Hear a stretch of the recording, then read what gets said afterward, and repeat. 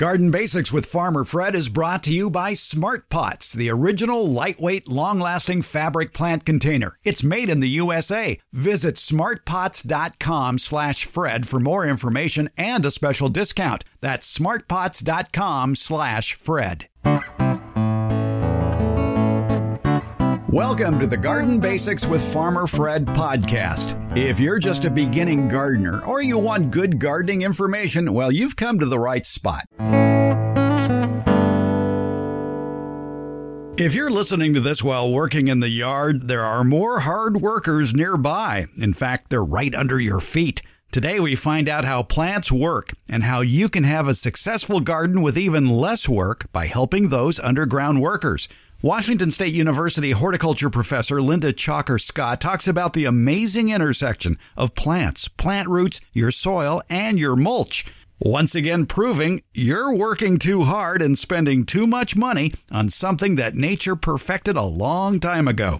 Flowers contribute a lot to the fruit and vegetable garden. They can attract pollinators, hummingbirds, beneficial insects, as well as adding beauty. One plant in particular is a pollinator magnet, the Peruvian lily, also known as Alstroemeria. It's also one of the longest-lasting indoor cut flowers, too. Well, as long as you don't cut it, and we'll explain what we mean by that. Hey, how's that avocado tree doing in your yard? Unless you live in the milder parts of California and Florida, it's probably not doing very well. We have tips for increasing your chances of actually getting an avocado tree to produce. Maybe. Well, probably not. But what the heck, you gotta try, right? It's all part of episode 22 of Garden Basics with Farmer Fred. Cozy up on the mulch and give us a listen. We'll do it all in under 30 minutes. Let's go. My next guest has been on the program before. She has written several books, including a couple of my favorites, The Informed Gardener and The Informed Gardener Blooms Again. She has a PhD in horticulture from Oregon State University. She is Washington State University's Extension Urban Horticulturist and an associate professor in the Department of Horticulture. And she has the thankless job of overseeing the Facebook page, The Garden Professor's blog. You talk about answering tough garden questions. She gets them all. Linda Chalker-Scott, a pleasure to talk to you and about your new book, How Plants Work. Fred, it's great to be back on your show again. Well, let's start with the Facebook page, which I find painful because I'm just glad I don't get those questions on the air, because some people are asking some very tough questions on your Facebook page, The Garden Professor's blog, but you have some help in that. I do. It started out with just 4 of us, and we've expanded. We've about doubled the number of garden professors that administrate this now. And when something comes up about tomatoes, and I'm not a tomato grower, somebody else who is and a tomato researcher, they'll jump right in there. So it's a wonderful resource for people that want science-based gardening information. And that is the key for all of your information in this book, How Plants Work, as well as your previous books. Show me the science. Exactly. And let's take an example. There's a lot of homegrown remedies for weed controls, one of which is vinegar. And even though it is an organic product, vinegar can be quite hazardous to your own health. Absolutely. The stuff that you get at the grocery store, the vinegar in a bottle, isn't really concentrated enough to do much damage to plants. I mean, sure, it might make the leaves wrinkle up a little bit, but it won't do its thing to the roots. You have to really get that horticultural acetic acid, which is much more concentrated than vinegar. And yeah, it's pretty bad stuff. You get your face over a bottle of that, and you can singe your nose hairs and hurt your eyes. And I believe vinegar is only a top kill product besides. Yeah, that's right. It really has absolutely no effect on weeds with pernicious roots. And boy, I think most weeds have that, and that's why they're weeds. Well, let's talk about roots, and that is a fascinating chapter in your book, How Plants Work. It's called The Underground Railroad, and I thought that was a very apt description because there's a lot of movement going around in the middle of the night that we can't see, and during the day as well, but it is so vital to the health of our plants, and it's not just roots. Yeah, and it's funny because I'll have to backtrack a little bit here. When I was in grad school, I avoided roots classes like the plague because roots are so darn hard to study. As soon as you start digging them up and exposing them to light, they're not going to function the same way anymore. But the nice part is that other people with much more patience than me have done a lot of research. We now know that plant roots aren't just these little isolated hairs down there on the ground. They're connected to one another and to other organisms, primarily by fungal hyphae that just kind of act as these little highway interchanges, as it were, to take nutrients and other compounds and move them all through the soil system. It's rather amazing how water plays a big part in that movement as well. Yeah, if you don't have a well-hydrated soil, or if you don't have enough oxygen, in other words, you don't have a nice porous soil with moisture and with oxygen, the whole system shuts down. You can kind of compare it to a traffic jam. Nothing moves. It is so necessary, yet it is probably the one component of gardening that most people get wrong.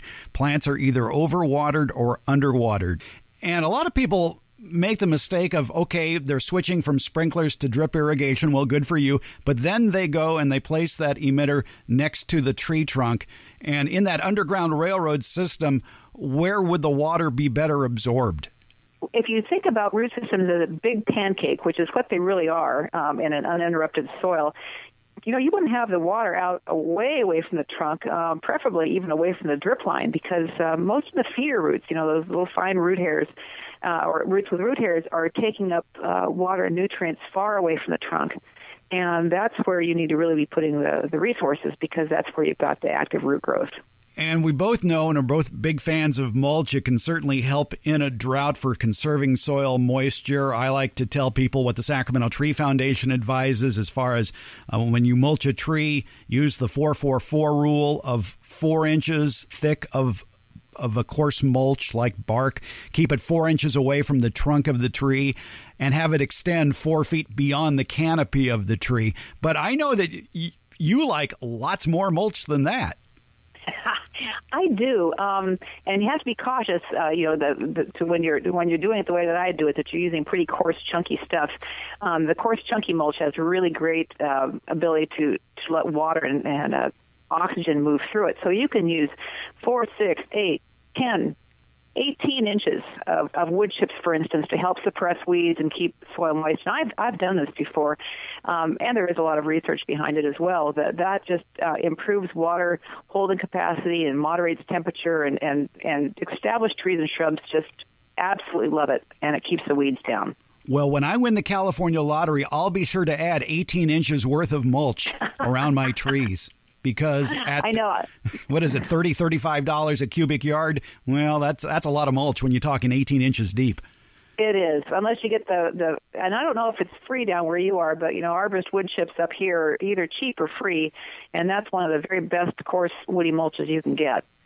Well, that brings up a very good question, because a lot of people are in that habit. If they see tree trimming work going on in their neighborhood, they might bribe the tree trimmers with a 6-pack or whatever to get that load of chipped tree material for their own yard. But are you importing somebody else's problems? You probably are, but you have to kind of take that with a grain of salt. So let's say that your neighbor or someone has had a tree chipped up that maybe had some kind of rot issue or some kind of disease issue. You have to realize that wood, even though it most definitely has that disease in it, those spores are everywhere. So, it doesn't really make any difference if you use that as a mulch or not, as long as you don't make the mistake of digging it in. Because once you dig that diseased material into the root zone and start injuring roots, as you will with a shovel, then you've opened them wide to infections. But just using it as a mulch, your soil already has all those pathogens in it. They're just not active because hopefully you've got, very good, healthy soil conditions, well drained, and lots of oxygen. There has been a story floating around for years and years where some people advise, whatever you do, don't put mulch, don't dig mulch into the soil because it'll tie up nitrogen. True or false? If you dig it in, it's absolutely true. Because woody mulch has, it's brown. So if you're thinking about compost and brown materials, it doesn't have a very good C to N ratio. So putting it into the soil, the microbes start breaking it down. They need nitrogen to do that. They start stripping it out of the soil. But on the top of the soil, it doesn't have that impact in the soil itself. So the microbes are breaking it down, and the soil interface where the mulch touches might have that deficiency.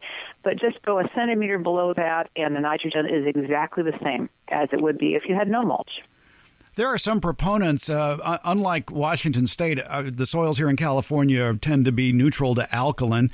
And if people want to grow southern highbush blueberries here, they need a fairly acidic mix, something perhaps around a 5.5 pH. And one popular mix that a lot of growers advise is 1/3 peat moss or coir, 1/3 azalea rhododendron camellia soil, and 1/3 of pathway bark, small bark, in a mix together, and plant your blueberries in that. Would that tie up nitrogen?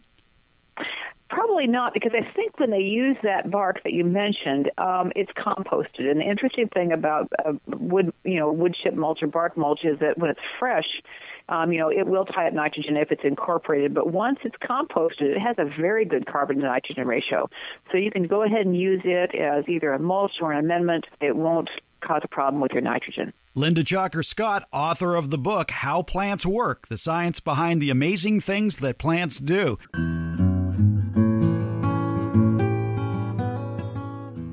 It's not uncommon for tomato gardeners to get some rather interesting surprises this time of year. Now, they're pleasant surprises, usually in the form of a volunteer tomato plant.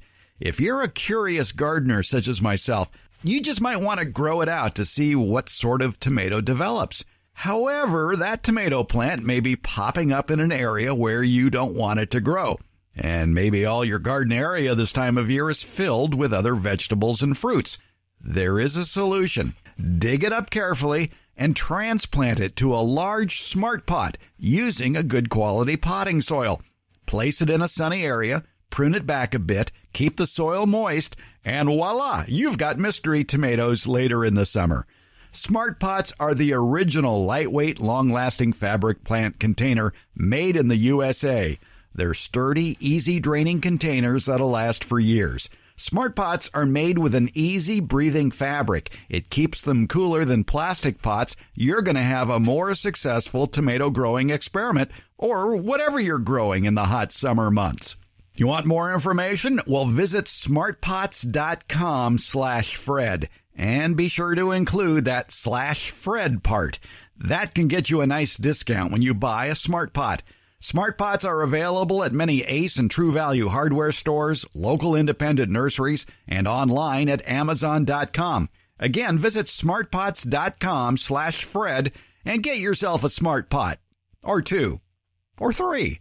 Hey, how would you like to win your own Smart Pot? From June 16th through June 30th, one lucky winner can qualify to receive Smart Pot's 6-foot long bed, a fabric container large enough to hold over 10 cubic feet of soil. It's 16 inches tall and 16 inches wide by about 6 feet long. That's enough room for a couple of tomato plants and a couple of pepper plants, or maybe one fantastic display of summer flowers. We're going to award the Smart Pot Long Bed to the best comment or review about garden basics with Farmer Fred that you post at the podcast service where you're listening to this show. And by best comment, I don't necessarily mean the kindest comment, just the most creative comment. So when you're done listening to the show, leave a comment wherever you're listening, and you just might get yourself the Smart Pot 6-foot long bed. We'll announce the winner on the July 3rd edition of the Garden Basics with Farmer Fred podcast. Thank you. We're talking with Linda Chalker-Scott, Washington State University Extension urban horticulturist and associate professor in the Department of Horticulture at WSU, and author of several great garden books, including The Informed Gardener, The Informed Gardener Blooms Again, and How Plants Work, the science behind the amazing things plants do. Linda, we've been talking about mulch, and mulch is a great way to feed your plants, isn't it? You know, I like to kind of compare it to slow food. You know, the slow food movement is huge, and I think it's a really good analogy. You know, you use a decent organic mulch, and especially one that has some woody material in it. That's really important. And microbes break it down pretty slowly, and then as water moves through the soil, it takes those nutrients down to the roots, and so you have this nice slow feed of nutrients at a rate that the plants and the microbes in the soil can actually use them. So you're not going to get issues with over-fertilization. You don't get watershed contamination. You just have this nice slow feed as your organic material breaks down. I think it's a great way to fertilize. And you have a great example in your book, How Plants Work, of what you would find if you dug through that mulch and where the mulch meets the soil. And I recall you writing in the book about finding those little white hairs. Yeah, it really is fun, and obviously this time of year isn't the best time to do it because everything's dry. But wait until winter where things are a little wetter, and move aside the mulch, and you go from the coarse, chunky pieces, and you get down near the soil where you've got this nice compost layer developing, and you start to see, plant roots that are there, and you see all these white hairs, and they're long and thin. They don't really look like roots because they're way too thin. They're very fragile, and those are the mycorrhizal hyphae. So it's part of that underground network that we were talking about before. And this is an interesting thing. Roots kind of move up and down through the mulch layer as water conditions allow them to. So in the wintertime, you'll get root growth up into the mulch, and then in the summer, they go back down again. So they're very dynamic in terms of where they'll grow. And that's another thing your book points out, too, about roots, is they tend to be closer to the surface than a lot of people think, perhaps down 12 or 18 inches. They're not drilling their way to China. Absolutely, and the thinner and more compacted your soil is, the higher up in the soil they'll be. So if you were in the Midwest, where they've got those great plain soils with all grassland, and you've got several inches of topsoil, you might find roots going down, a foot or 2 feet or even deeper. But in our soils, especially urban soils, which tend to be pretty compacted and not be real nutritious, most of your roots can be within the top 12 inches. And you'll have a few that'll sink down here and there, but the majority of the roots are pretty close to the surface. And again, that just shows the importance of that mulch layer to help not only feed the soil, but moderate soil temperature and moderate soil moisture loss. Absolutely, because as the closer you are to the surface, the more the environment affects the soil. Now, your book, How Plants Work, can actually save gardeners a lot of money because you point out that a lot of people, when they're digging a hole to plant a new tree or shrub, they'll go out and get some fancy amendments and work that into the hole for that tree or the shrub. And they'd be better off using those amendments someplace else, wouldn't they? Absolutely. Nothing should go back into that hole that didn't come out of it except the roots of your plant. And everything else that you want to add, whether it's compost or if you need to add some nitrogen fertilizer, whatever, that goes on the top. And then nature works it down. You don't need to do it. And again, it's kind of a slow feed type of thing. So if you had the choice of receiving for Christmas a rototiller or a chipper shredder, which would you want? Oh, put me down for the chipper shredder. I want one so badly. Because I love wood chip mulches. I would love to make my own. I had a little cheap electric one for a while, but it just couldn't handle very much. And we're going to be moving out to a family farm here next year, and I've got 35 acres. I want a chipper shredder in my own mulch pile. I can heartily recommend the 8-horsepower BCS. I haven't lost my arm in it yet. Now, what are the arguments against rototilling soil? It makes us feel good because, it's hard work. We feel like we've accomplished a lot. And then you have this nice soil that's all uniform in texture, and it looks the way you think soil should. You do a clip art search for soil, and you get you get a picture of a hand with this uniform looking coffee ground type of material. And, you need soil that has structure. It's got, has pens. And the only way you're going to get that is to have those great mycorrhizal connections and intact roots. And sure, you're going to have to dig holes to plant things, but you don't have to churn up the whole thing into this uniform coffee ground-like mess. It really takes a long time then for the soil to redevelop its structure. And does it kill earthworms, as I often hear? Absolutely can. But the interesting thing about earthworms, as I'm sure you know, is if it's big enough pieces, they'll regenerate. So it's kind of mass destruction, and there really is no really good reason to do it. A little more work in repressing weeds, either by keeping them mulched before you plant or whatever, can really save you some time and energy in terms of the soil preparation. The country seems to be going more and more through drought cycles. And during the last drought cycle here in California, there were a lot of new products that came out that allegedly would allow you to apply less water. Basically, they would preserve soil moisture. the common ingredient in a lot of these products are polysaccharides. They're sugars. Do you know of any research, any scientific evidence that sugar can keep moisture in the soil longer, I guess? Not really, and not for any length of time. I mean, sure, if you put some aloe gel or something in, sure, I mean, it's moist, and it'll keep moisture there for a while, but those things get eaten up so fast by microbes. It's just a very expensive way to have a very transient impact. You're much better off protecting the soil from evaporation just by mulching it rather than incorporating all this expensive stuff. Save your money for buying plants and don't buy all these things, especially the ones that have surfactants which basically are soaps. You don't want to be pouring soap onto your soil. Yeah, and a lot of them have salts in it, too. Oh, yeah. People keep on thinking that salt just means sodium chloride, and there's all kinds of salts, and they're generally parts of fertilizers. And the more you add, the worse your drought problems are going to be. How do salts interact with the mycorrhizal functions? They have if you have enough of them, what they'll do is they draw water out of tissues. And so, salt toxicity affects everything, whether it's plant material or the microbes themselves. It just draws water out, and so it dehydrates everything. And if you've got a drought stress situation, again, the more salt you have in the soil, the harder it is on the mycorrhizae, the harder it is on the roots. It just really takes its toll on the functionality of that underground railroad. Sounds like something along the lines of aerating and adding compost might be in order for something like that. Yeah, absolutely. I mean, that at least is going to provide organic matter is a great retainer of moisture. Well, and that's just a much better way to get stuff in there.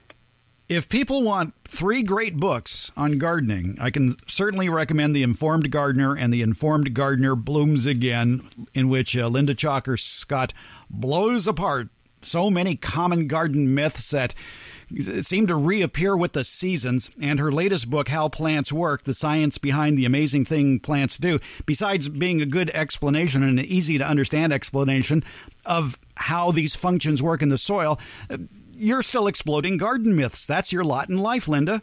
It is. And you do a fine job at it. Well, thank you. I hate being everybody's buzzkill, but I guess someone has to do it. Well, what is the most commonly reoccurring garden myth that you have to deal with? Right now, and I don't know why it is, on social media, I am so tired of this homemade weed killer. It's the Epsom salts plus vinegar plus Dawn dish soap. Every single day, I see that someplace on Facebook, and half the time it gets asked as a question on our page. Don't do it. Don't do it. Don't add salt. Don't add vinegar, and don't add soap. Oh, so now I know where the questions I'm getting are coming from. Okay. And now I know some of you listening out there have just heard it with one ear, and all you heard was, vinegar and Epsom salts and Dawn detergent kills weeds. Well, let's go to work. No, don't. No. Use a hoe. Pull it out of the ground. Oh, Linda, we have a tough life. That's right. Linda Chalker Scott, her latest book, How Plants Work, The Science Behind the Amazing Things Plants Do. Linda, thanks so much for your time. Hey, Fred, it was really fun to talk to you again.